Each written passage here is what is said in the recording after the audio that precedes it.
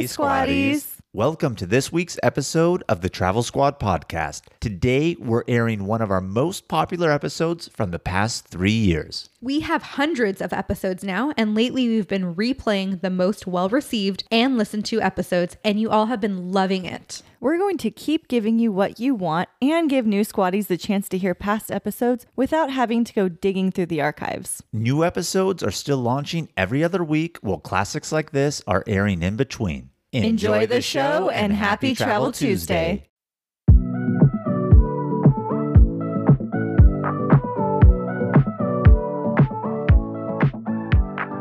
Welcome to the Travel Squad podcast. We're four friends that grew up together in the same small town. We followed each other to San Diego, and now we adventure the world together. One passport stamp at a time. We're here to share our travel stories and inspire you to go on your own adventures. Even if it starts with your own backyard.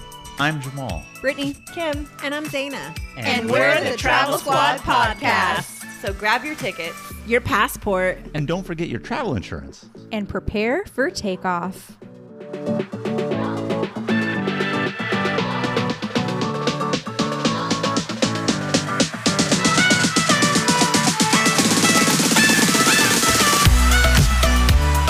Hello, fellow travelers. What up, what up, what up? Hello. Hey. Welcome to episode 43 of the Travel Squad podcast.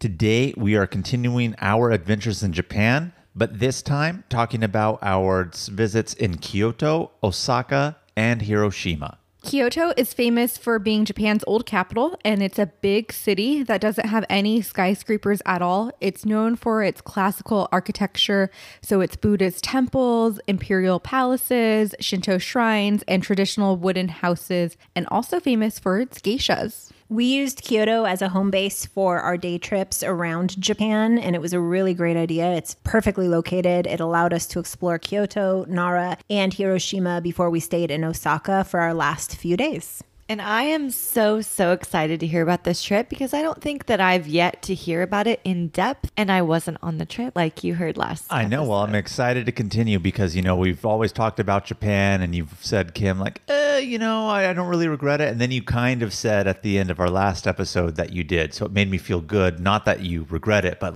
she knows she missed out. Well, to be honest, who would ever go on a trip and say, I regret taking that trip? No one. one. That's very Ever. true. So in our last episode, we went over some vital tips for Tokyo and Japan in general as a whole. So we're just going to touch on them real quick and brush over them, not go into too much detail. But I just want to reiterate, again, stay at a place near a metro station for mass transportation. Do buy the Japanese Rail Pass, which again gives you unlimited use of their bullet trains, regular trains, and have the Hyper Dia app, which is the app that shows you what train is leaving from what station, what time, where it's going, when the next one comes, and do have that pocket Wi-Fi. Vital for all travel throughout Japan and super vital for our locations that we're talking about here in Kyoto, Osaka, and Hiroshima. So why don't you start off by telling us a little bit about our time in Kyoto? Yeah, so like we had previously said, we took a 14-day trip, and the first few days we stayed in Tokyo, and we took a bullet train from Tokyo to Kyoto. How long is that route? I want to say it took us about 2 hours and 30 minutes, where if you were to drive in a car, it listed it as an 8-hour drive. Ooh. So it got us there very fast. Additionally, like we had previously said in the other episode, you're going to want to buy your JR Rail Pass in advance. And it was when we left Tokyo to go to Kyoto where we activated it at the train station. And that started our 7-day pass to get to Kyoto. Countdown on. Countdown on. We made it work really, really good. So we took the bullet train from Tokyo Station to Kyoto Station. And oh my God, so when you get to Kyoto Station, you're thinking it's just a train station, right? Wrong. It is a huge mall with tons of shops, restaurants. They even have like a 10th floor level with just ramen shops at the top of it. Wow. It's crazy. There's like 7-Elevens. There's like even a hotel there and everything. If you don't take the elevator inside, they do have stairs outside, and the stairs light up and do a light show at night. my God. Yeah, it's like you would think you're just going to a train station, but it's so much more. It's like everything you need right in that one stop. And it's really cool because it's an amazing contrast. Like Brittany said earlier, Kyoto is famous for its more classical Japanese feel. There's not really any skyscrapers whatsoever, old buildings. But here you are at the train station. And in this area, that's obviously where it's the most modern in terms of buildings. Not that it's like anywhere left behind in time, but in terms of just like building design and everything like that. So it's a crazy contrast. And even one of our favorite sushi spots and one that's recommended to eat at in Kyoto is in the train station. And we ate there a couple times and it was dynamite. And it has like the conveyor belt sushi going around. This is where when Zaina said, Jamal, do you want to get the sashimi fugu? Jamal was like, no. It was at this spot at the Kyoto train station. You just sushi. pluck it if you want it. It keeps coming by. Wow, Yep, that's nice. exactly.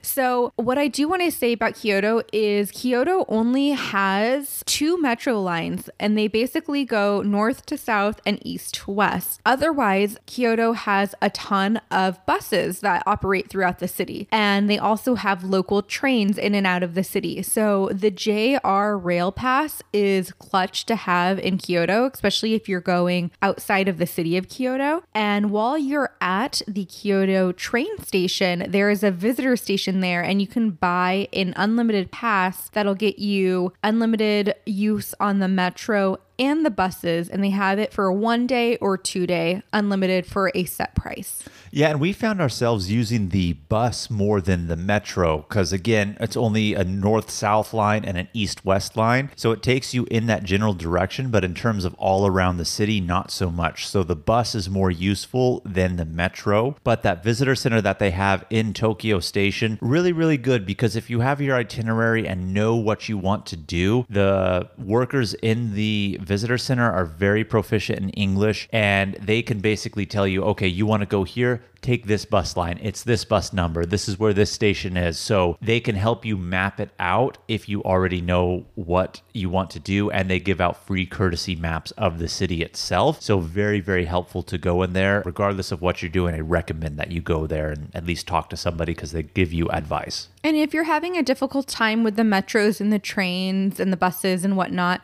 if you put in your destinations that you want to get to on Google Maps, as long as you have the pocket Wi-Fi, it will actually tell you which bus to take to get to the next destination you want to get through on Google Maps. So that's really helpful as well. Yeah, and I would also recommend staying at a hotel that's close to Kyoto Station, which we did. Our hotel was easily visible from the station. You were able to just walk with your luggage. And again, since there isn't a vast metro system, you don't really want to carry luggage on a public bus or on the train. I was actually going to ask about that. How is it to bring luggage on this crowded train like you guys were talking about in our last episode? So there's actually space above the seats for your luggage. And there wasn't any issues at all putting them up there. Carry-on or bigger? We actually had a larger size luggage because it was Japan for 2 weeks in the middle of January. So the large luggage fit on top as well. They fit on top, and if you've been on any of the trains in Europe, you know that they have some spaces at the entrance where you can kind of just stack the luggages with the racks over there. They did have that too, but I really like this about the bullet trains is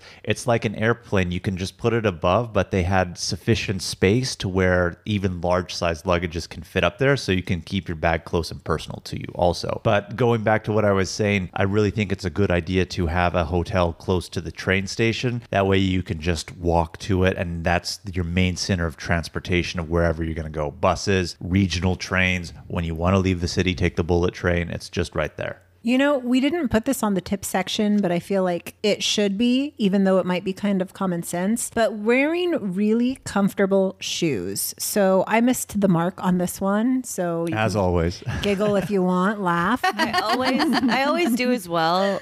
Fashion over function. Yeah, so it was cold, and under normal circumstances, there's specific shoes that I wear, but it's winter, and so I brought boots, and so I thought, oh my gosh, I haven't worn these boots in forever, and so under normal circumstances in San Diego, these are comfortable boots. But when we were walking everywhere, especially when you're going through the train station, because one of the things we didn't mention, like when we went to the Imperial Palace when we were in Tokyo, I felt like we walked a mile through the train station underground. Like there's so much walking. So just make sure that you have comfortable shoes. That is a good tip. One other thing I wanted to say that we didn't mention earlier is when you book the bullet trains, for example, if you don't reserve a seat and you can't with the JR Rail Pass, you have to get on like specific areas or specific carts that are open to the general public. And we never had an issue getting a seat, but you can't board at certain carts because they're designated seats for people that have paid more or Reserved a ticket. Reserved, whatnot. Yeah, that's another good tip. So we arrived in Kyoto, and some of the amazing highlights to do there, we started right away, really. We went to the Arashima Bamboo Grove. Brittany, why don't you tell us a little bit about that? So it's a big, large bamboo grove. It's famous in Japan, and you get very beautiful photos. However, when you see it in person, it's not as massive as you would imagine the pictures make it to be. How massive is it? You know, in terms of time to walk through, it doesn't take really more than 20 minutes. But in terms of the bamboo being massive, I mean, they're tall. They're like 50, 60 feet in the air. They're really thick and close together. So if you didn't know otherwise, because it was a clear path, you would feel like you were in the jungle or something. Is this the bamboo garden? This is the bamboo This is forest it. and garden that they're famous for in Japan. So Jamal did mention that the Bamboo Grove was the first place we went to, and I would recommend going there first thing in the morning because it's the farthest thing outside of the city center. So it's nice to start there and then work your way back into the city center. And you navigated your way from Bamboo Garden to City Center through the buses? Through the buses, through a little bit of walking, and really clutch, again, go into that visitor center because we knew what we wanted to do, and the lady who helped us with our itinerary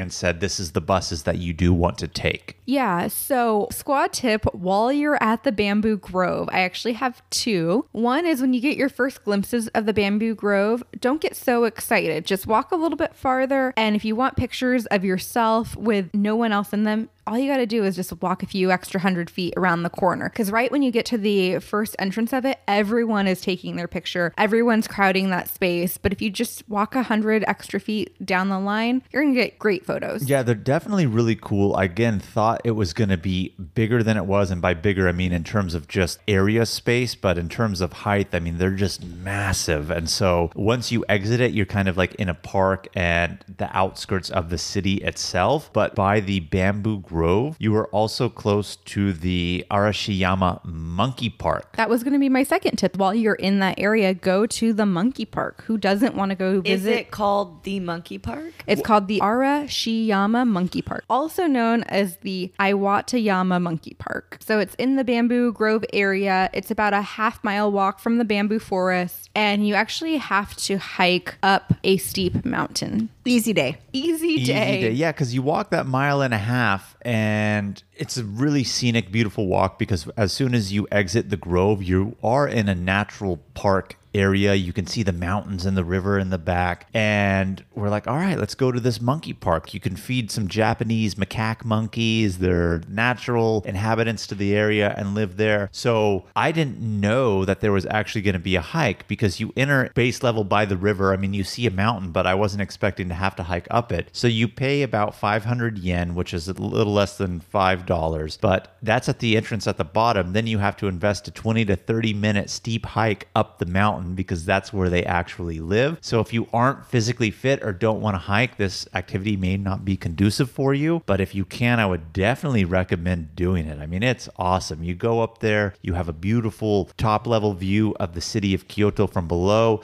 and then you just have hundreds of monkeys all around you, feeding, just living naturally. You can pay for 100 yen, which is like $1. You can buy nuts and bananas and feed the monkeys. It's What really size cool. monkeys? I would say they are about the size of a small dog. 10 pounds, 20 pounds? I would say anywhere from like 8 pounds to 40 pounds, depending on the So- age of the monkey. My dog Emma could have been a monkey. Yes. yes. And that's why I said small dog. I was trying to correlate it to Emma there. Small Okay. to medium dog, depending on how old they were. I mean, Did they're they not jump like on you? they're not like giant apes or anything like that. but I mean, they're not like little tiny pygmy monkeys. You know, they're good sized monkeys. So it's in an outdoor space, so no one jumps on you. If you want to feed the monkeys, you actually have to go into this little hut and buy the food, and you have to feed them through like the wire on the hut. Like a chicken wire cage. Because the monkeys can get aggressive during the feeding times, and so they don't want them to attack you when you have the food. Oh, yeah. And sometimes the monkeys fight with each other about the food. So I think just for monkey safety, your safety, you have to feed them from that barrier. Monkey safety first. Exactly. You have to wash your hands beforehand and everything before that too. And Jamal tried the monkey food. How was it? I mean, it was just bananas and nuts. Better or worse than the fugu? Well, because I didn't have a panic attack, I would say better. I don't know. But you see monkeys of all different sizes. I know you asked the size, but when I say that, I mean, you're seeing little babies, you're seeing full-size adults, adolescents, etc. They're just laying, basking in the sun, grooming each other. Like you're up close with what you see on nature documentaries when you see like monkeys trying to pick fleas and bugs off each other. Like here they are doing that. You're feeding them. It's so cool, and they're definitely really cool animals. They did a monkey feeding at one point too. Tell us about that. Yeah, so for the monkey feeding, the workers that are up at the top of the hill, they just threw out like huge bucket of nuts and fruit and just scattered it all over the place on the open grass. And it was really cool because when they did that, they played like some background music, like da da da da da da, you know, like that chaos music in the back. And all the monkeys are just scrambling, running all around you, collecting nuts. They're not even eating any of the fruits or nuts while they're doing it. They're like collecting it. And then when it's all done and everything's gone, they go to the corner and like huddle with it. And then they start eating it from there. But it's just like a mad dash on the grass that they're just running all around trying to collect Cute. everything, scavenging up. It was definitely a sight to see. And since you've hiked to the top of the mountain, you get this beautiful view of all of Kyoto because, again, you're on the outskirts. So it was a really nice hike up, and you get beautiful views, and you get to feed these monkeys and see the monkey feeding. It's definitely worth doing. And also props to my mom because she didn't know we were going to do this. None of us knew we were going to do this at the time. bet you the did. hike. The hike. Yeah, we knew we were going to do surprise. it. The hike was a Brittany, surprise. somehow, I think you knew.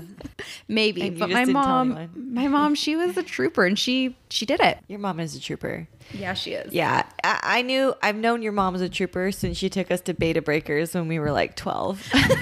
What's Beta Breakers? It's like It's a a marathon marathon in San Francisco on the Naked. bay, and there's tons of people running it nude. What? Naked.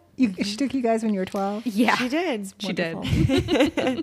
I gotta say that baby monkeys on their mommy's back is one of my top 10 favorite things. You would have seen a shit ton of that. You should have gone, Kim. You should have gone. So cute. So after we did the monkey park, what goes up must come down. So we had to make the hike down, which obviously isn't as bad as the going up. But after that, we caught the bus again, working our way back to city center of Kyoto. And one of the other main highlights is the Kinkakuji Temple. And it's very famous in Kyoto. It's actually a UNESCO World Heritage Site. And it's a beautiful temple, and it literally translates to the Temple of the Golden Pavilion. And it sits in the middle of a lake surrounded by a Japanese garden. And obviously the roof is a golden temple. It does have a cost associated with it. It's about 400 yen to get inside. But you can't even get into the temple because, again, it is on the lake itself. So truly it's a circular path around the gardens, but it does give you amazing views. Originally, the temple in the gardens was built in 1397. So really, really old. But in the 1950s, a monk actually burnt it down, but it didn't burn down the whole thing. So they rebuilt it with what was left of it. So what you see now, again, unfortunately, isn't the original. Part of it is, and it's really famous, again, because like the one in Tokyo that we talked about, this one also has some of Buddha's relics or ashes in it as well. It was a really beautiful temple. I really enjoyed the sights. Take your time walking through the garden because it's just a one-way path. So there's really not an opportunity to go back or turn around to get the pictures that you want when you want to do it. But there's plenty of spots along the way to get your picture in front of it. You can get it from the front, from the side, from the back, all around. I like that.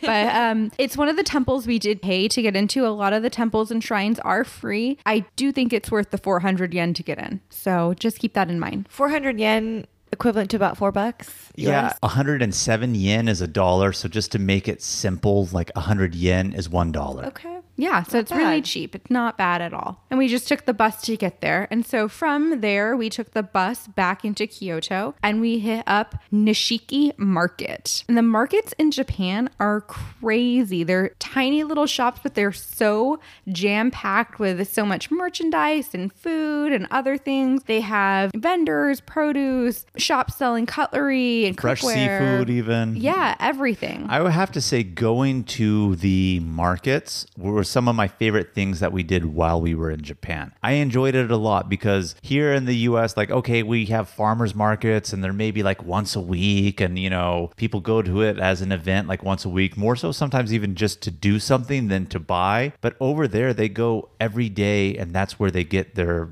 daily stuff. Instead of grocery stores, it's markets. I love it. It's really cool, really unique, and it's amazing. I really love the atmosphere. And again, you know, I think it was in the last episode we mentioned that it's kind of disrespectful to walk and eat. So there's so many food options at the market. And so when you do buy food, you just stop and you eat, which for me was a little bit different rather than just continuing on and eating and looking and walking. Yeah, but this market's so big too. It has like over 100 shops. It spans 5 city blocks. It's known as Kyoto's premier market. Yeah. What did you I loved buy? it. Oh my God. So I was looking at these tiny little octopuses and they were on a little stick. So they were like an octopus pop. Gross. Yeah, that's Brittany for you. That's disgusting. You know what? It was a culinary delicacy and it looked fake. It really did look fake. We're going to post a photo of it. You forgot the best part. What was in the octopus's head? So inside the head was a stuffed quail egg, which I wasn't expecting. Boiled quail egg. right? Yeah, it was. So I don't know how I That felt is about Brittany's it. jam. But overall, it was pretty good. I wasn't expecting the quail egg, though. If I knew about it, I might feel a little bit differently. But they had a lot of stuff. I mean, you can get gyozo, which again is going to be Japanese pot stickers. You could get tempura. You can even buy fugu sashimi out there, sushi, all sorts of stuff. But beyond just general street food to eat, again, it is a normal market. I mean, they have cookware shops. They have fresh fish that you can buy, whether it be crab, shrimp, regular fish that you could just take home, produce. So it is a full-blown market, but I do want to reiterate this again. A lot of the places out there, and especially in the market,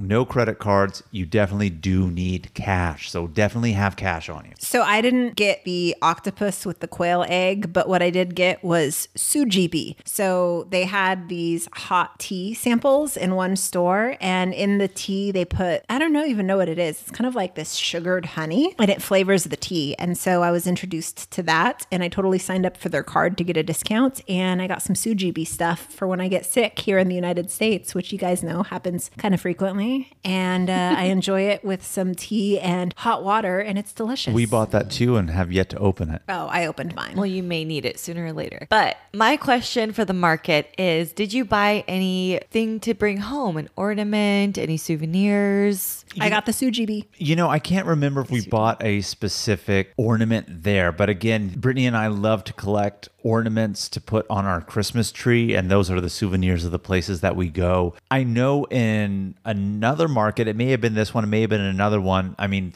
in there too, they have little random gift shops. Maybe we found a magnet that we converted. I can't really remember, but yes, they do have little knickknack stuff that you can get as souvenirs too. And at least in one of the other markets that we went to, if not this one that we'll talk about, we did get one that we converted to an ornament. So, two things I want to talk about. While we were in the market, some shops offer samples. So you can get samples of like the teas Dana was talking about, or coated nuts, like wasabi coated nuts and things like that. But also, we haven't mentioned this yet, but Japan takes their fruit seriously. Fruits are really a delicacy, and they are really particular about making really prestigious fruits that Fruit look baskets. beautiful. And their fruits cost a lot in comparison to all other foods. They had white strawberries and they have like red strawberries, and both varieties were super pricey for just a few. Yeah, if you wanted to buy a fruit basket, you know, like a small basket with maybe a couple apples, bananas, some berries, and not anything special, again, maybe like strawberries or something. Those are some of the most expensive things I saw in Japan, maybe $50 to $100 just for fruit. But you know what was cheap?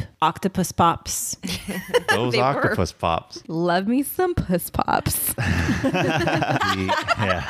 I really enjoyed the Nishiki market. It was definitely one of my favorite things that we did in Kyoto, because beyond something to just sightsee, like one of the temples or shrines or the forest, this is really an everyday living activity that's unique and fun. And I love to immerse myself in another place's culture when I go, and no better place to see Japanese culture than the market, I feel. Hey Squatties, we want to share one of our favorite travel products with you. Liquid IV is a category-winning hydration brand fueling your well-being while traveling. One stick fits into 16 ounces of water to give you 3 times the electrolytes of traditional sports drinks and hydrates you 2 times faster than water alone. Their half-ounce hydration multiplier powder packet is the one product you need in every suitcase, carry-on, and day pack. We use it while flying on planes because flights can be so dehydrating. We use it when we feel jet lagged, when we're out on a hike, and after a long night out that has us feeling worn out. In just one stick, you get 5 essential vitamins, B3, B5, B6, B12, and vitamin C. Liquid IV also now comes in 12 delicious and refreshing flavors to keep your hydration routine exciting. Our favorites are the lemon lime and tangerine with immune support. It's made with premium ingredients, all non-GMO and gluten, dairy, and soy-free. Get 20% off when you go to liquidiv.com and use Travel Squad Podcast at checkout. That's 20% off anything you order when you shop Better Hydration today using promo code Travel Squad Podcast at liquidiv.com. Hey Squatties, let's take a quick detour to talk about our travel itineraries that we've created just for you. We just launched several new international trip itineraries, including Tulum and Japan.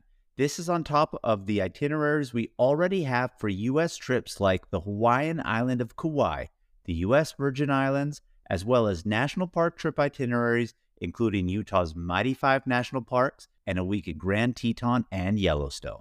These fully built out 20 to 30 page PDF guides are available for instant download on our site right now. Every detail of the trip is laid out for you, so all you have to do is download, book, show up, and have fun. The itineraries tell you where to fly into, the exact route to take, where to stay, park entrance prices, where to eat, driving distance between attractions, the things to see and do, even the hikes we recommend, their mileage, and the time to allot for each one. And believe it or not, so much more. Be sure to head over to TravelSquadPodcast.com to download your very own comprehensive travel itinerary today. Yeah, so from the Nishiki market, we went to Xi'an, which is the famous geisha district. I have to say, I was considering going on this trip for a minute there. And the one thing I wanted to do, I said, I'm not going to go to Japan unless I get to dress up like a geisha. And I even found a place that we can do it. And I sent it to Brittany and she said, I don't think we'll have time. And that is exactly why I did not go. That was the whole reason why you didn't go on a 14-day trip to Japan. I will tell you this. When we were there, because we walked that district, there would have been time. There wasn't really anybody dressed up or doing anything like that. I think they have it more as a tourist trap, but truly not a lot of people. Okay, well, not a lot of people do it, though. Well, there were people doing it. We didn't see any real geishas. We saw people dressing up and going to the sites. They had outfits and wigs. But I will say this, though. They were actually Japanese and not tourists. That's true. That's true. So I think they were doing it more as a true cultural thing for themselves than as a touristy thing. And let me tell you, those shoes looked uncomfortable that they were walking in. Looks can be deceiving. I know you said it earlier. Beauty over function. Function. Fashion over function. Yeah, there you go.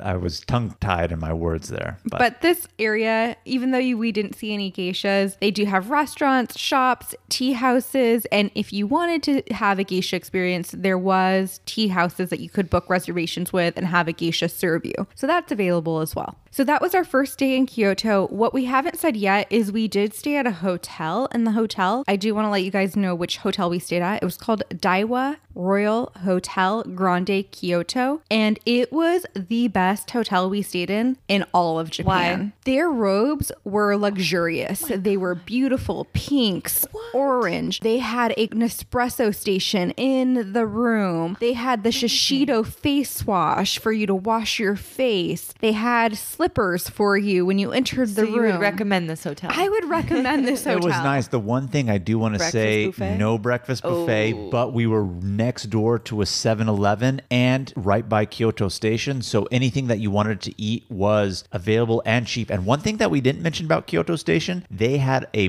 bomb bakery down there. And Yeah, we they would go get melon bread, croissants. Melon bread? Yeah, super good stuff. What?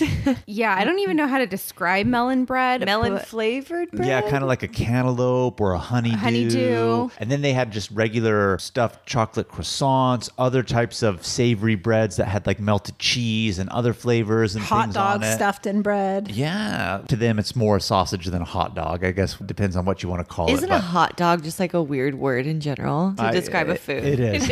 That's why I like to use sausage, huh? Sausage. But so the fact that it didn't have a breakfast buffet, well, I know we always talk about it. We love them. You could purchase an addition to it. We did not because we had that bread shop and we had the 7-Eleven right by us and it was substantially less expensive and you could get really good stuff either way. So it didn't really matter for that. My last question about Kyoto, how many nights did you stay there? I believe we stayed 3 nights and it was the perfect amount. Okay. We did stay 3 nights, but one day was exclusively like, let's see Kyoto. And then the other 2 was using Kyoto as a hub to go other places. Okay. Yeah, so for the second day, we took a day trip to Nara as well as the Fushimi Inari Shrine, which is along the way. So we'll talk about that in a little bit. But again, we used Kyoto as a hub to get there. And this is where having the JR Rail Pass came in handy because the train that we took was a regional train and it was free for us to use because we had the JR Rail Pass. Now, Nara is a 45-minute train ride from Kyoto. And as a matter of fact, Nara used to be one of the old capitals of Japan. But why don't one of you ladies tell us why we specifically went to Nara? It is filled with deer. It is filled with deer. They're adorable. They're cute. They respect the crosswalks. Are they the tourist Swear to attraction? God. Yeah, Yeah. like the tourist attraction are the deer. And you get to feed the deer and you get to mingle with the deer and take pictures with the deer. And if you're lucky enough, like Brittany, one of them butted Brittany in the butt and threw her in the air. Sure did. Her face. I think like Brittany was trying to take a picture of me feeding one of the deers, and all of a sudden 2 deer were fighting, and next thing you know, one of them goes, and this is like Brittany's back is towards it, so she doesn't see it, and it's kind of like in fast motion because you don't even have an opportunity to warn Brittany, but at the same time it's slow motion because you're like, oh my God, this is about to happen, and then boom, boom, they're fighting, boom, boom, they're fighting, and then boom, one gets under her butt and lifts her and throws her in the air, and her face was just like, whoa. Yeah, so let's give this whole thing that Zaina just said a little bit of context. So Nara itself is a city, but they have a large park, and in that park, local deer live, and that's the attraction. They stay within the park. There's hundreds, if not thousands of them, and they're so acclimated to humans that they want you to feed them, pet them, take photos with them, and this is the attraction. So as we were getting to the park to go there, vendors are selling what they call deer cookies, which you can buy like little crackers and feed the deer. And obviously they want to get fed, so they get a little bit aggressive. Brittany, how bad did it hurt? It didn't really hurt. It was more of a shock. I mean, luckily the deer headbutted me right in my butt, and my butt's pretty cushy, if anyone wants to know. So I just went flying in the air. Luckily, I landed on my feet because, God, there's so many deer there. You can just imagine there's probably deer poop all over the grass. But you landed on my feet. Didn't really hurt. I mean, I was fine. It was just more of a shock, like, oh my God, this just happened. Because I wasn't even paying attention. I was focusing on taking a picture of Zaina, who was feeding the deer, and all of a sudden that happened.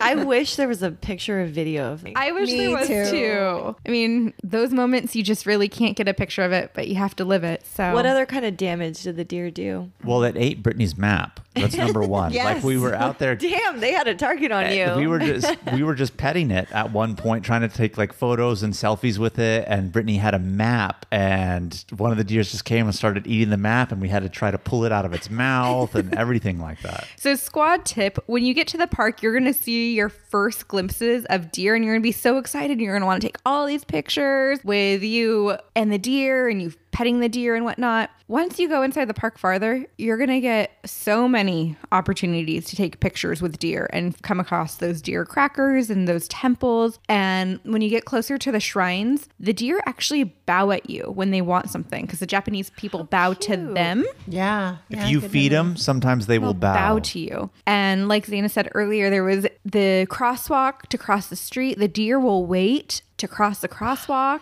and they know when to go. Deer. Oh my God. It was really fun. Nothing and like cool to those do. Idaho deer just darting across the freeway. No. No, these deer have respect. It's a different culture. Jamal did try the deer food. Yeah, I ate a deer cookie. How was it? Tasted like a fortune cookie. Better or worse than the Michelin star ramen? Worse. Because the Michelin star ramen was delicious.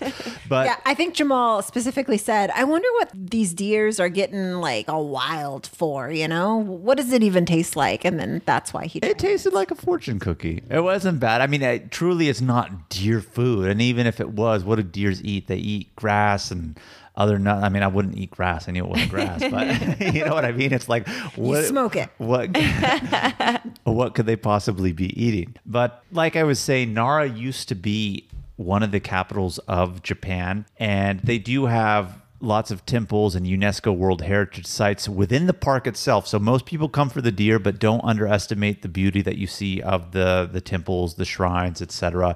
Really beautiful. And one of the more famous ones that they have in Nara Park is the Kasuga Taisha Shrine. And we came across this at the very end, and this is where we started to see the deers bow at us. And this was amazing when we were there. Why don't you tell us a little bit about it, Brittany? Oh my gosh. So this was my favorite shrine in the park. It was actually established at the same time as the Capitol. And this shrine is famous for its lanterns. There are hundreds of bronze lanterns hanging from the buildings and hundreds of stone lanterns lining the pathway to approach the shrine. So the lanterns are only actually lit 2 times per year during lantern festivals in early February and mid-August. But walking up and seeing all of this is just amazing. Yeah, even though the lanterns weren't lit and we were there during the day, just seeing them hang is cool. And then the pathway to it, again, just the stone structures that hold the lanterns. All the deers are congregated in there. It's tree lined, and that's where they're literally bowing at you. They're just standing right by the land. How many deers are we talking? Thousands. I've even read Antlers? No, they naturally have them, but they do cut them, I think, to prevent injury.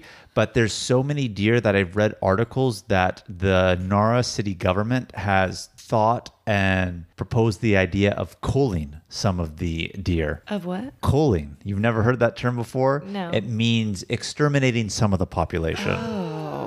Oh. Because there's so many of them. Yeah.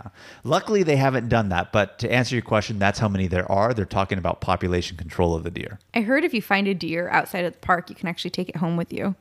That's news to me. Wouldn't surprise me, though. But anyways, these specific deer are called Sika deer. And once we were done with the park, the highlights being the shrines, the temples, and the deer, we headed back to Kyoto and we went to the Fushimi Inari Taisha Shrine. Yeah, this shrine was really, really cool. And again, this goes with the method of starting on the outside, which was Nara, and working your way back in. So halfway between Nara and Kyoto is this shrine.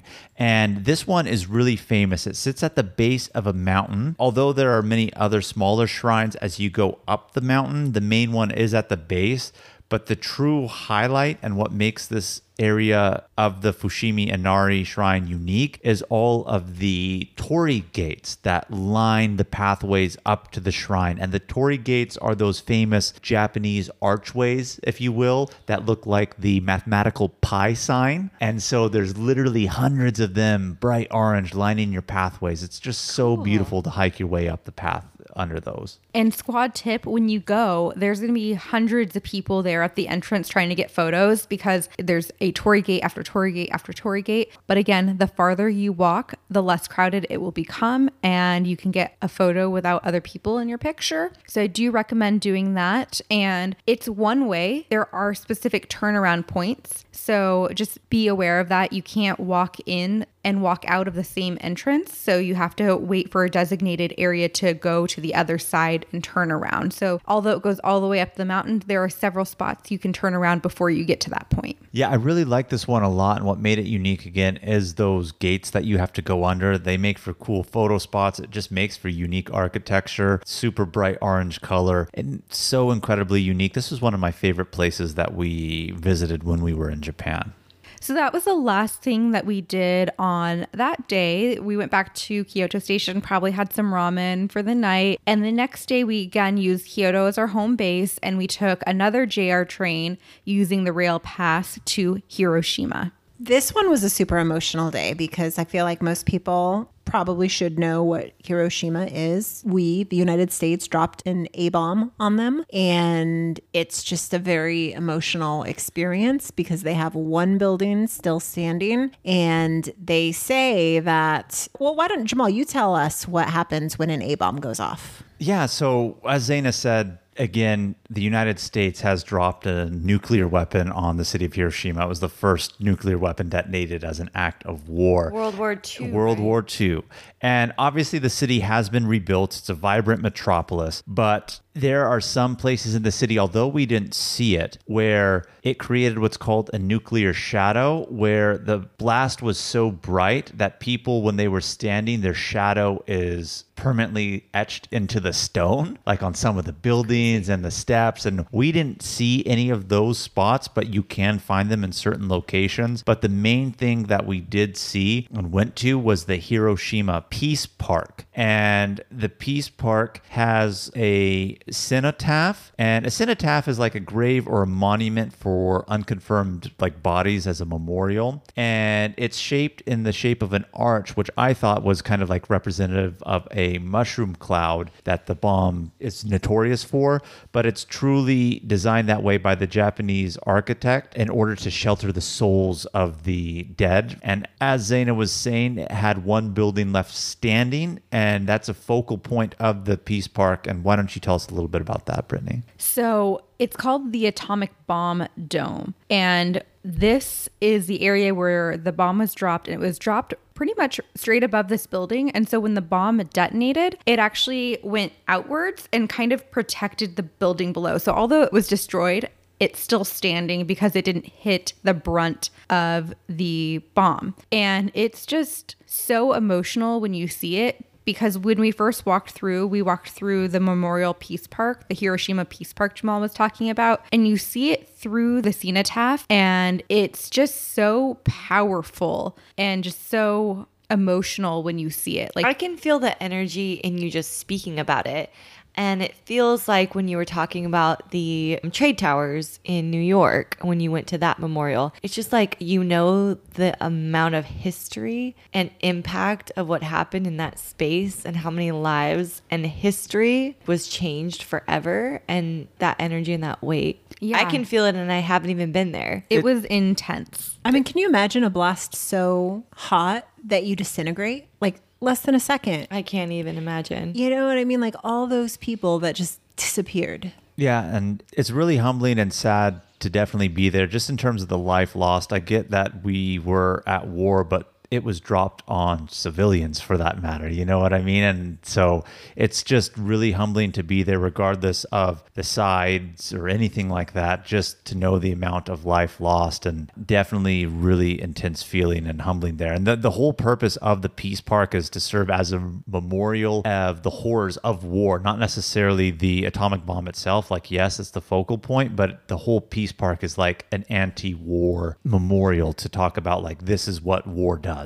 if you will. And to advocate for world peace. And that park is located in what was the busiest residential and commercial part of downtown Hiroshima. And when the bomb dropped, it created an open field by the explosion, and that's where they made the park. And I just think the A-bomb dome is so fascinating because, as Brittany was telling the story, they detonated the bomb mid-air. So as the explosion radiated outwards, since it was pretty much dropped on top of that building, even though it didn't land on it, just exploded on top. Even though it was destroyed, the shell of it remained because it didn't have the brunt end of the blast because it was right on top. So that's like, It's like that's the one middle of of a tornado. yeah, it's like one of the few things that was left standing, and now it's the focal point there. And you just see it and you think, wow, how old is this building? And this was left standing from a nuclear bomb, and everything else around it is brand new. And it's one of those places where it's okay to take a picture of the monument or the atomic dome, but it's not respectful to take selfies in front of it. You know what I mean? Like there are certain places where you shouldn't take selfies in front of these historical areas. And that's how I felt in the park, but that's just a personal opinion. Agreed. Yeah. So this area in Hiroshima is actually really famous for what's called okonomiyaki, which is a really savory pancake that's cooked on a flat grill, and it has like eggs, cabbage, bean sprouts, sauces, green onions, and usually topped with a meat. And you can get this anywhere in Japan, but in this area they make it differently because they stack it versus mixing it, and they add noodles to it. And in Hiroshima they actually have a entire building dedicated to this type of food, and each level has different vendors and they each have their own way of preparing it, so Was you can it walk good? through. We debated on where to eat. There's so many places in that building, so many different floors. And so eventually we settled on a place that we all agreed on. And for me personally, it was okay. It's an experience. It is. It is. I'm Because glad they we did cook it for you on like a teppanyaki style grill. Like if you go to I like Benihana, it's that. the flat grill. It's cooked in front of you, etc. I mean, this is how those pancakes are prepared. And they have at least 20, 30 different shops in that building. And I just want to say, Hiroshima, the main reason people go there and know of it obviously is because of the atomic bomb. But at the same time, it is now a rebuilt, vibrant city. It has its own culture, and it is unique to the Japanese food scene because of these specific type of pancakes. So when we were there, we're like, we have to try this out. Did I absolutely love it? No. Did I hate it? Absolutely not. Do I think one of the other vendors in there could have made it a lot better? Yes. So I mean, you can scope them out and try to see how they're making it and see, but it's not anything I was like, oh my gosh, this is amazing. But I definitely would try it there because if it's unique to that area, it's a unique cuisine. Why not try it? Gotta try it when you're there. Yep. So we had the pancakes. We passed by Hiroshima Castle real quick. Yeah, Hiroshima Castle. I mean, when we say castle, we think European style castle. It's not really like that, but it's a classical Japanese building on a little open lake. And it was actually destroyed during the explosion of the atomic bomb, and it was rebuilt exactly as it was before. And now it's a museum to Hiroshima's history before World War II. But the castle itself is famous because it was home to an ancient feudal lord of Hiroshima at the time. And the feudal lords were the people who ruled militarily, civilly, throughout history and time. So it was the feudal lord's old castle. And again, now it's a museum. But even if you don't go into it, it's just amazing to see. Even though it's rebuilt exactly as it was. And it's just a beautiful classic example of Japanese architecture. So beautiful history to be seen throughout the buildings. I love it. It was definitely worth walking by. We walked by it on our way back to the train station, and we wanted to go to Miyajima Island, which is home to the floating shrine. So cool. Yeah, Brittany pointed out that the people of Japan have this on their bucket list. So we were like, oh my gosh, let's go. Let's see what it's all about. And squad tip, we've been talking about the JR Rail Pass this entire time, and there's actually a JR ferry to go to this island that's included in your pass. So you don't have to pay any extras. There's only 2 ferries that go to the island. You know what that is? Fucking them hard. Yeah. So the JR ferry is included in your pass, and so you get free transfer to the island and back, whereas the other ferry you would have to pay. And we actually ended up going during low tide. So when we went, it didn't look like it was floating so much, but we were actually able to go straight up to it. Yeah, because Miyajima is the name of the island, but it's famous for the shrine that's on there, which is the Itsukashima Shrine. And it's known as the floating shrine. And the reason why it's called that is, as Brittany was saying, there is a torii gate that is built on the water. And when it's low tide, obviously you can walk up to it and it's sand. But when it's high tide, the water covers the base portion of it, and it looks like this torii gate is floating and it's perfectly aligned right in front of the shrine. So when we got there, it was low tide and we could walk up to it. But as our time went on, when we were on the island, the tide started to come in. So we were able to get our photos of it with it floating. And by the time we took the ferry back, you could definitely see it as the floating shrine because the tide was up. But on the island, they have lots of shops and they also have deer. Not as many as in Nara, but you can get real up close and personal with the deer as These well at ones the shrine. nice? Same thing, but really, I just, it makes you wonder, how did the deer get to an island? Chicken or the egg? Can they swim? Chicken or the egg?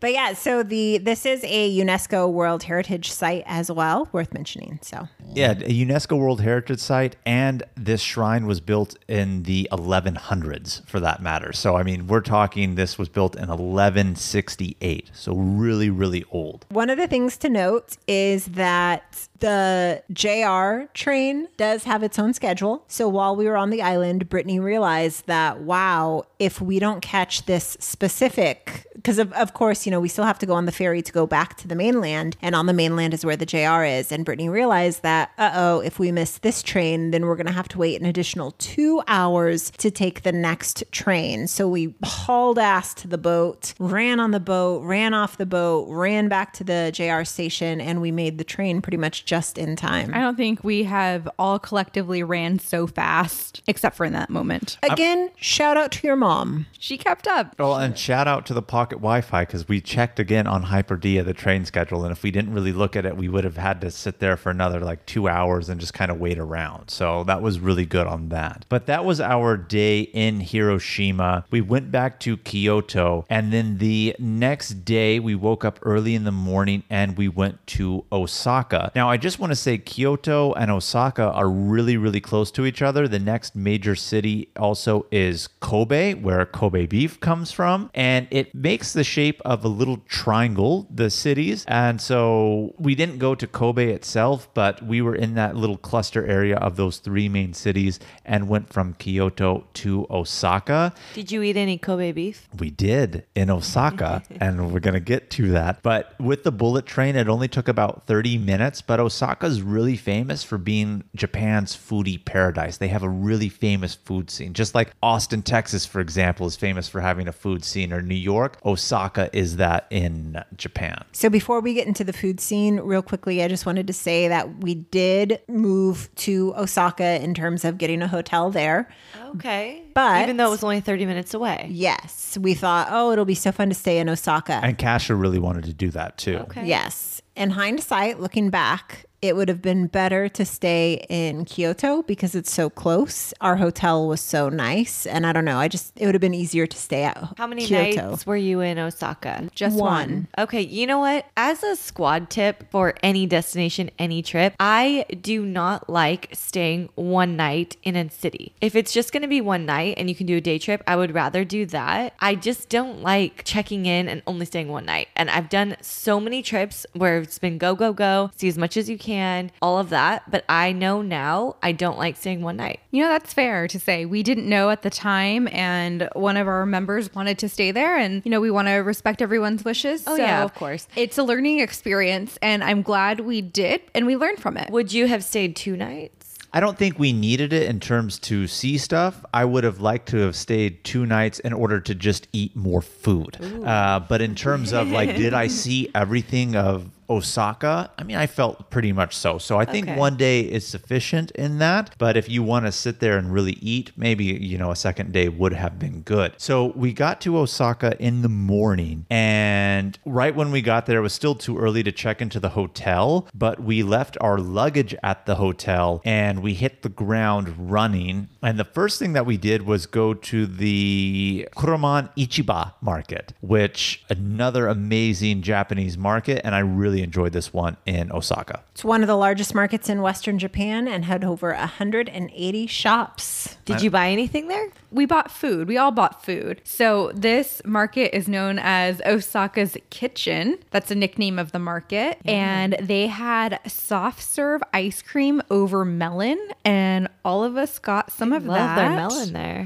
I just got the ice cream on a cone or in a bowl. I don't know whether it was a cone or a bowl, but I just know that I didn't really necessarily need the melon. And they had two different type of melons. One was a very pricey melon and one was a more cheaper melon. So Jamal, tell us about your experience. Well, Brittany and I got the soft serve ice cream over the crown melon. Crown melon? Crown melon. What is it? It's a specific type of melon. I really don't know what more to say other than You it's equate like it to a cantaloupe, a honeydew. it's kind of like a honeydew because it was more green. When you were asking me what's it like, I thought you were maybe saying in terms of flavor. Like it was like really sweet, but I would say it's like a honeydew. Okay. And the melon was good itself, but that wasn't the highlight. The ice cream was the highlight. I like the ice cream a lot because it's not like American ice cream where it's sugary and it tastes like vanilla. This one really tasted tart. It really tasted like milk was the ice cream in a tart way. And it was really good. I enjoyed that flavor. It was almost like what you would say a bowl of milk tastes like after you're done with the cereal but still have milk. But I couldn't say what type of cereal. It was good. I enjoyed it a lot.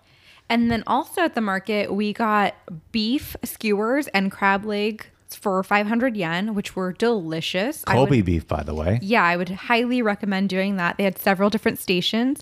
And they also had a vending machine. And the vending machine had peach beer inside of it. What? It was And a it beer was dispensing vending machine. delicious. You love that peach beer? Oh my God, it was so good. I wish I had spent extra days in Osaka just to get the peach beer. Ooh. So this was during my time of sobriety, so I was unable to enjoy the peach beer, but I certainly heard about it. No, it was definitely good. I love beer, and I'm not a fruity beer person, but I tried Brittany's, and it was absolutely delicious. I thought to myself, like I could drink this, but if I drank it, it'd be more summer style because of its fruitiness, and it was winter, but nonetheless, really, really good. And this is where our niece Deja, she tried the white strawberries. Again, they take their fruit very seriously there, and that's where she had the white strawberries. But I definitely do recommend the Kureman Ichiba Market.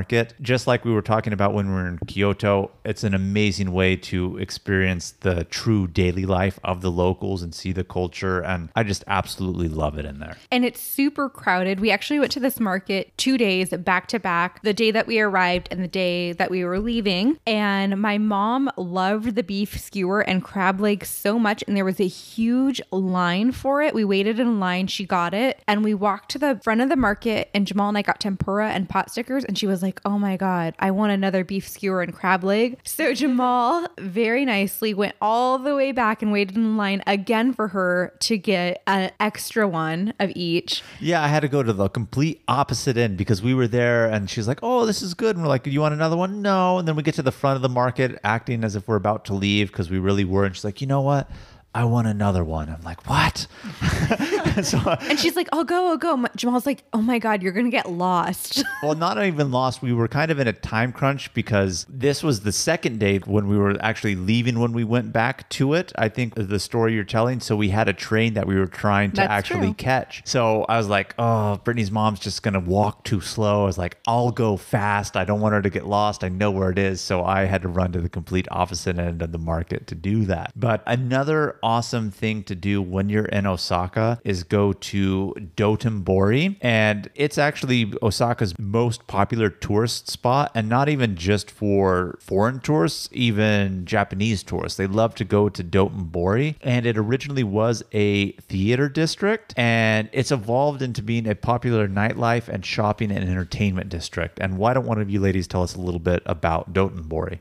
So it's along a canal. So it's really nice to see lit up at night because there's a whole bunch of neon lights and billboards, and there's a whole bunch of restaurants that line the canals too. So it's a really popular night spot to go see with a lot of restaurants. And in this area, we came across the first Pablo's, and Pablo's is a cheese tart chain. And I fell in love with Pablo's while we were in this area. Yeah, like cheese tarts, cheesecakes. They have multiple flavors flavors, you know, the original chocolate, strawberry, matcha, lemon. And so it is a chain, but most of them are in Osaka area. Like you'll find very few in Tokyo or other places. They're mostly in Osaka. So that's why we're talking about it specifically here. But definitely if you're trying to settle a sweet tooth, it's a good place to go and I would highly recommend it. But one thing that I also want to say too about Dotonbori is, again, sometimes when we think of Japan, we think of the bright neon lights, everything lit up, amazing nightlife. Dotonbori is that area. There's restaurants, but it's a nightlife in terms of partying and bars, and they're famous for their neon lights. So it's fun any time of day, but if you go, squad tip, definitely do go at night and check out all the lit up neon signs. It's amazing. So, you know, we specifically went to Osaka because it is a foodie paradise and we wanted to enjoy all of the good food Japan had to offer and what Osaka had to offer. And one thing we had been looking at and hadn't tried yet was called omu rice. And omu rice is an egg omelet that still has runny yolk in the middle. And it's usually topped over rice and served with savory meats and sauces. So we went to a specific place, and this was just Jamal and I, called Maguni's. And we got their Kobe beef omu rice, and it was so delicious. So we had a bed of rice, we had the omelet on top that was split open, and there was Kobe beef along the outside, and it was so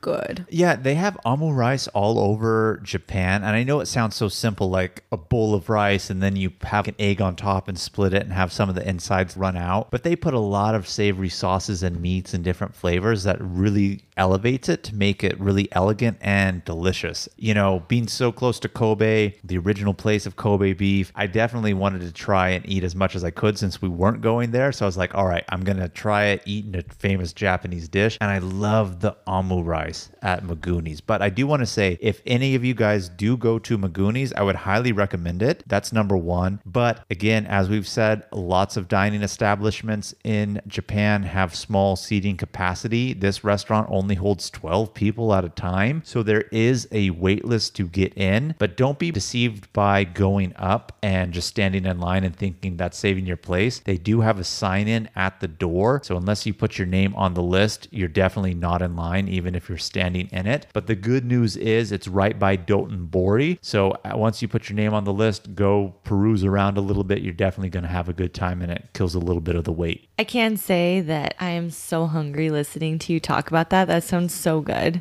It really was good. Do you guys have any final thoughts? I just want to say in general that Japan is such an amazing country for many different reasons. I mean, you get its sense of its classical culture with its modern take on Tokyo metropolis, Osaka metropolis, and then you go to Kyoto and then it's more classical, its food scene, its history. I can't recommend enough going to Japan, and what makes Japan even more enjoyable to visit is truly the amazing culture of the people there. That maybe in and of itself was my favorite thing about Japan, truly was the people. Not that we talked to them like personally, but just seeing how they act, their culture, the way they do things. I love that a lot. Yeah, their culture was amazing. I really respect their culture and I really love their bullet trains. And in fact, we ended up taking a bullet train back to Tokyo and were able to use our JR passes one last time to take a special line to the Narita airport and fly home. So, Kim, I think it's your favorite time of the episode. Questions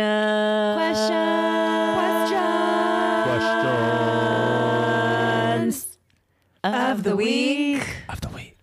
I love it. All right. So we have several questions that came in from different people on our Instagrams. We're not going to name names here today, but we have a few. So we're going to get through them pretty quickly. So our first one is, would you go back? Yeah, I would definitely go back. I really enjoyed it. I would love to go and see the cherry blossoms at some point. Ooh. So going at a different time per year. And I would also want to see some other parts of Japan. I feel like we hit the highlights, but there are other areas I do want to see as well. Would you do the geisha outfit? I would consider it. If I spoke Japanese, I would live in Tokyo. It was that cool. Yeah, it's just such an interesting experience. It's a different culture. It's just, I really liked it a lot. Anything you'd do differently? I think differently. We kind of touched on it earlier when we were mentioning how we did the one night in Osaka, but that was a learning experience for us. And as Brittany was saying, it was because someone of our traveling group wanted to spend the night there, which is totally fine. But in hindsight, being so close with the bullet trains, didn't really need to, especially if you have the JR pass. If I wanted to wake up early, even a second day, and stay in Kyoto and go to Osaka twice, we could have done that. So I would definitely recommend using Kyoto as a hub to wherever you want to go in that region and not necessarily checking out and getting a different hotel. I would stock up on more wasabi nuts. Yeah, those were good. Those are so good. Oh my goodness. Okay, next question. What Japanese words did you learn? For me, I learned one in particular that I remember other than just arigato and... Which means what?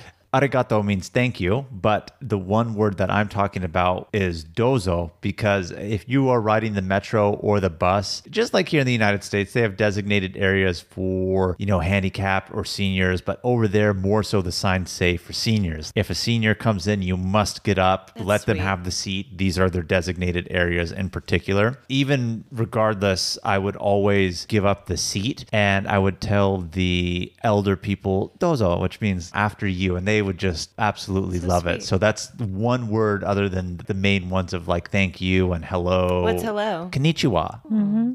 I used to do jujitsu when I was a kid, so I know how to count in Japanese. Do you know how to say cheers? I don't remember that. Well, we would know if you were there. That word is on you, Kim, and you failed us. All right, moving right along. You guys mentioned ordering off of vending machines quite a few times. Did you feel there was less human interaction? I don't necessarily think that there was less human interaction because there was someone still like helping you at the vending machine if you needed it. Someone still serving your table and coming around. So I don't feel like that there was less human interaction. I just think that they have a system of how they do things and it works for them. And then I know this was a pretty big group. 7 of us. And it wasn't an organized trip. Brittany, you were the tour guide. So how was it as a group? So I don't think it was bad as a group. The hardest part was finding places for all of us to eat at the same time because a lot of places were just small hole-in-the-wall restaurants. So it was hard for us to get a large table. And even at times we had to split up. But I think it was fine to travel as a group. It just took a lot of work finding the itinerary, finding things to do. And although I gave the option for everyone to pitch in and say what they wanted to do, no one really did. So I just pretty much planned the trip that I wanted. I just didn't think about this till right now. When you said that, I feel like, again, the hardest part was like, okay, where do we all want to eat? I'm thinking now, what if Kim was there? Ooh, but you know what? I would have been like, this is where we're going. Come on. To the left, people. I know, I'm giving you a hard time. Right, left, right. Move along. In all fairness, though, like when we did eat lunch or dinner, we would say too that, hey, or Jamal and Brittany would be like, you know what? We really want to do this. So we're going to go there. If you want to come with us, great. If not, like, let's meet at this time and you guys can go do what you want. Yeah, I think the hardest thing is food for everyone. Yeah, we made it work. I was joking about you, Kim. I'm just, I know. playing with you a little bit. And like we said, at Maguni's, it was just Jamal and I that ate there. Everyone else went off. I think Deja went to a cat cafe during that time. Zaina, Kasha, and Ryan went somewhere else for food. So you guys were okay being out and about in the streets by yourself? You didn't feel in danger? No, not at all. Super safe. Japan is super safe. So we just all said, okay, at this time, we're going to meet up at this hour, be here. And that's how we went. I just thought of a final thought.